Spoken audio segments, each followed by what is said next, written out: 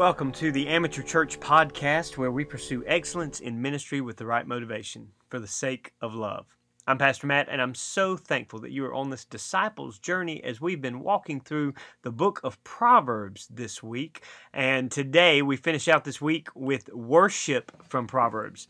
To help me out with our worship episode every week, I've got my partner in crime, Brother Terrell Boger. Terrell, good to see you today. Good to be seen. We've been walking through Proverbs. Yes. Any insights that you've gained from Proverbs this week? Well, I think you mentioned it Wednesday night. I can't remember how many times I've read through Proverbs, but each time I read it, I guess it depends on the situation I'm going through, where I'm at in life. A new one always tends to jump out at me. That's right. That's right. Yeah. I love the collection of Proverbs because in certain parts of Proverbs, you've got long stretches of wisdom that kind of have the same theme. But then you get into some of these chapters, 14, 15, 16, and they're just pithy little statements, and then it moves on to another subject. I enjoyed reading Proverbs this week and really examined my own heart how am I applying certain things of wisdom, whether it's in finances or work or relationships, even in how we communicate the gospel, using our words. Yes. Proverbs has a lot to say about that. So if I were to ask you what are some of the greatest insights or words of wisdom you've ever been given? One of the first things I think about, my mom is a wise woman, and growing up, probably the greatest advice she gave me from a worldly perspective was, be careful who your friends are and who you choose to be friends. And I've given this advice to my son recently, and she said, make sure that your friends are pushing you closer to God and not pulling you away from Him. She said, surround yourself with people that love you enough to tell you the hard things. You may not like it, but they tell it to you because they love you and they see something better than what you're giving out. And that's a good piece of wisdom, especially in the context of what we've been reading in Proverbs. I shared earlier this week from Proverbs, you've got Solomon writing really to his son. Hear my words, hear my instructions, telling his son. And when you look at the story of his son, if this is Rehoboam, who becomes king, man, Rehoboam messes up. Blows it because he surrounds himself with people that tell him what he wants to hear. And so I think that's great wisdom there, to surround yourself with people that will give you the hard information. And I think we all could learn a lot from that. Yes. I think one of my greatest pieces of wisdom given to me was kind of along the same lines. Your friends will either make you or break you. It's, if you show me who your friends are today, I'll show you the person you'll become 10 years from now. Right. And I just think that's part of what we see in Proverbs, the discussion of friendships. Any other words of wisdom that kind of hit you? Well, of course, I've heard some from my dad. They're not, maybe shouldn't be shared here. My dad's a funny guy. If y'all know him, he's very sarcastic. So a lot of his is that. But I'll also, one that my grandfather, he was a pastor, and everybody knows this piece of advice. But as I've gotten older and in position of ministry, I say this to myself a lot in my head when I'm teaching, discipling, or even singing. And Papa would always say, be careful when you point a finger, because you got three coming back at you. That's exactly and so he right. says, when you're teaching people, be sure to examine yourself 3 times as much. Oh, that is good wisdom. Good wisdom. I think about those wise sayings that many people have. And, in the book of Proverbs, we've got over 900 wise statements.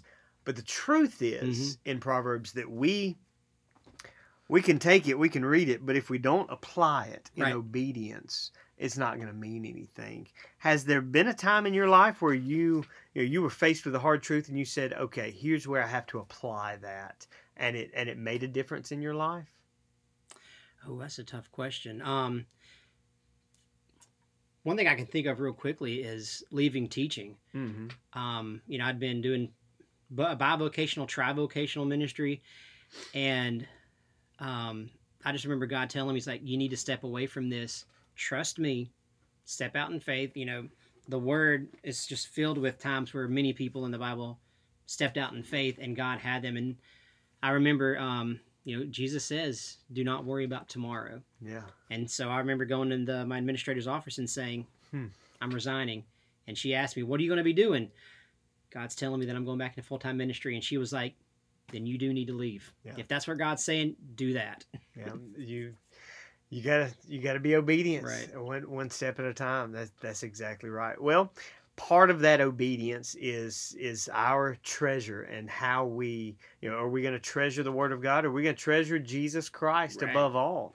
And again, Proverbs, I believe, though it never mentions Jesus, it points us to the wisdom that is found in Christ. He is our wisdom, according to 1 Corinthians chapter 1. And you've got a song about Jesus today. Yes. When I was kind of going back and forth between a couple of songs, but this one came about because when I read the Proverbs, it was a lot of choose this, not this. Go down this path, not this path. Listen to these people, not these people. And it reminded me of this song, I'd Rather Have Jesus, by George Beverly Shea. And we all know him. He was kind of Billy Graham's right-hand man. He was his worship leader for a long time. And I love this story. I never read it until this morning. The way this song came about, George Beverly Shea was just a guy doing what God called him to do. He was the musician, the organist at his church. And he sat down to his organ one morning to practice. And his mother had said a poem on the organ stand. And he was reading it, and he said the music just kind of came to him. The melody was really easy to compose. And he went back and sang it for his mom. And it says, I love it what it says, wrapping both arms around him, she placed a wet cheek against his. It just brought her to tears. And that morning that he wrote it, he sang it in church for the first time. Oh, wow. So I love how you see a lot of these hymn stories of people that were just there doing what God was calling them to do. And these great songs come out of it just because they were obedient. Well, it's definitely one of my favorite songs. Lead us in that, brother. Yes.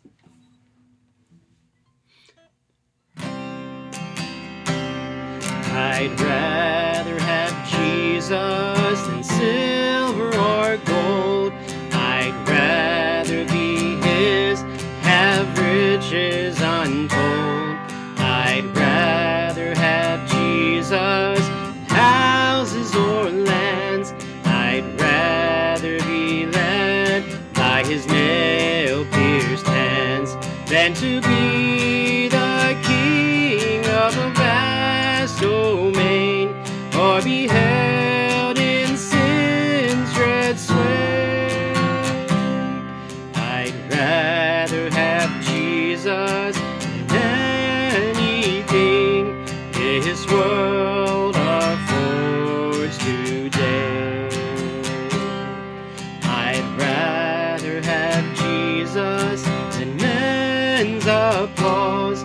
I'd rather be faithful to his dear cause. I'd rather have Jesus than worldwide fame. I'd rather be true to his holy name than to be the king of a vast domain, or be held in sin's dread sway. I'd rather have Jesus than anything this world affords today.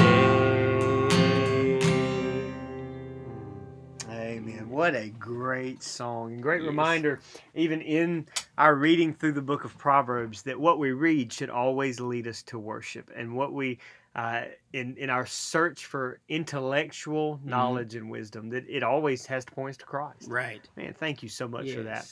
Well, as we close out our episode today, we want to stop and have a hey, check this out moment. What's your resource for the week, brother? Well, since I waited, I know Father's Day was last week, but I wanted to wait till this week because we were going through Proverbs. Is a book a friend of mine when I was serving in Florida gave me. It's called Raising a Modern Day Knight by Robert Lewis. And it's a book for fathers that are raising sons and just how to raise them up to be godly men. And even if you don't have sons, if you have daughters, I think it's still a great one because now you can teach your daughters what kind of man they need to be looking for. And you probably feel the same way as a parent. just the awesome responsibility we have. And daily, I'm just hoping not to mess this up. Definitely. That's my prayer also. I have read that book, and I like it. I appreciate it. Mhm. Well, my Hey, Check This Out resource is actually two kind of combined in one.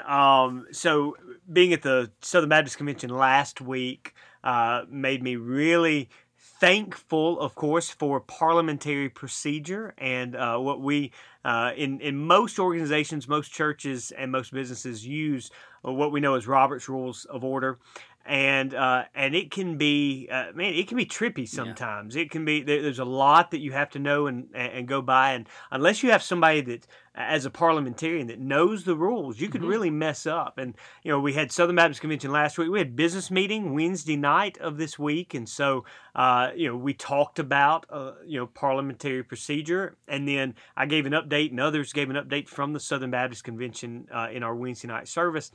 And so, in thinking about all of that, especially reading through Proverbs, wisdom and doing things in order, I've got it's one of my favorite resources.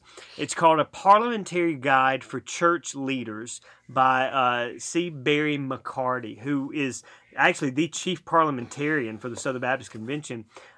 So he gave this book out.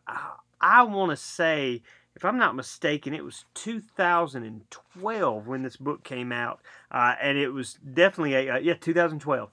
Definitely a great resource. I encourage all pastors to put their hands on this and read through it.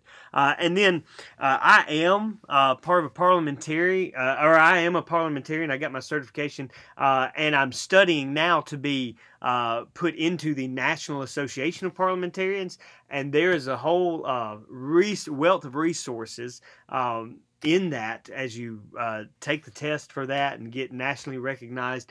And so you can, if you're listening, you can pray for me on that. It is a 1 to 2 year long process to do that, and once you're a part of that, you're recognized and can actually be at certain functions and events to help in that procedure. But I do want to read an excerpt from McCarty's book.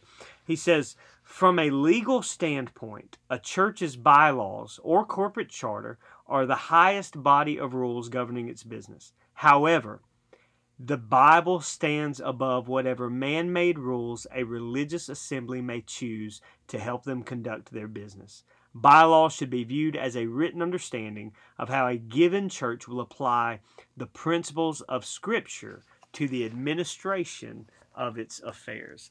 And I kind of want that to be a reminder that everything we do has to be founded in the Word of God. Yeah. Not because we worship the Word of God, but because we worship the God of the Word. Right. And so even if you're a stickler for the rules, sometimes the rules have to come in second place when it comes to matters of how does Scripture weigh in on this. Most of the times, rules should apply to the Scripture and lift up the Scripture.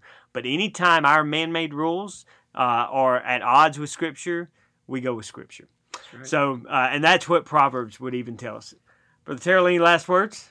Just as it says in Proverbs, the fear of God is the beginning of knowledge. Amen. Amen. And that's our memory verse for this week, Proverbs 1:7, and may we truly fear God as we should. I hope you'll continue to read with us next week, Ecclesiastes and Song of Songs. God bless you. Love you. Stakes in the ground.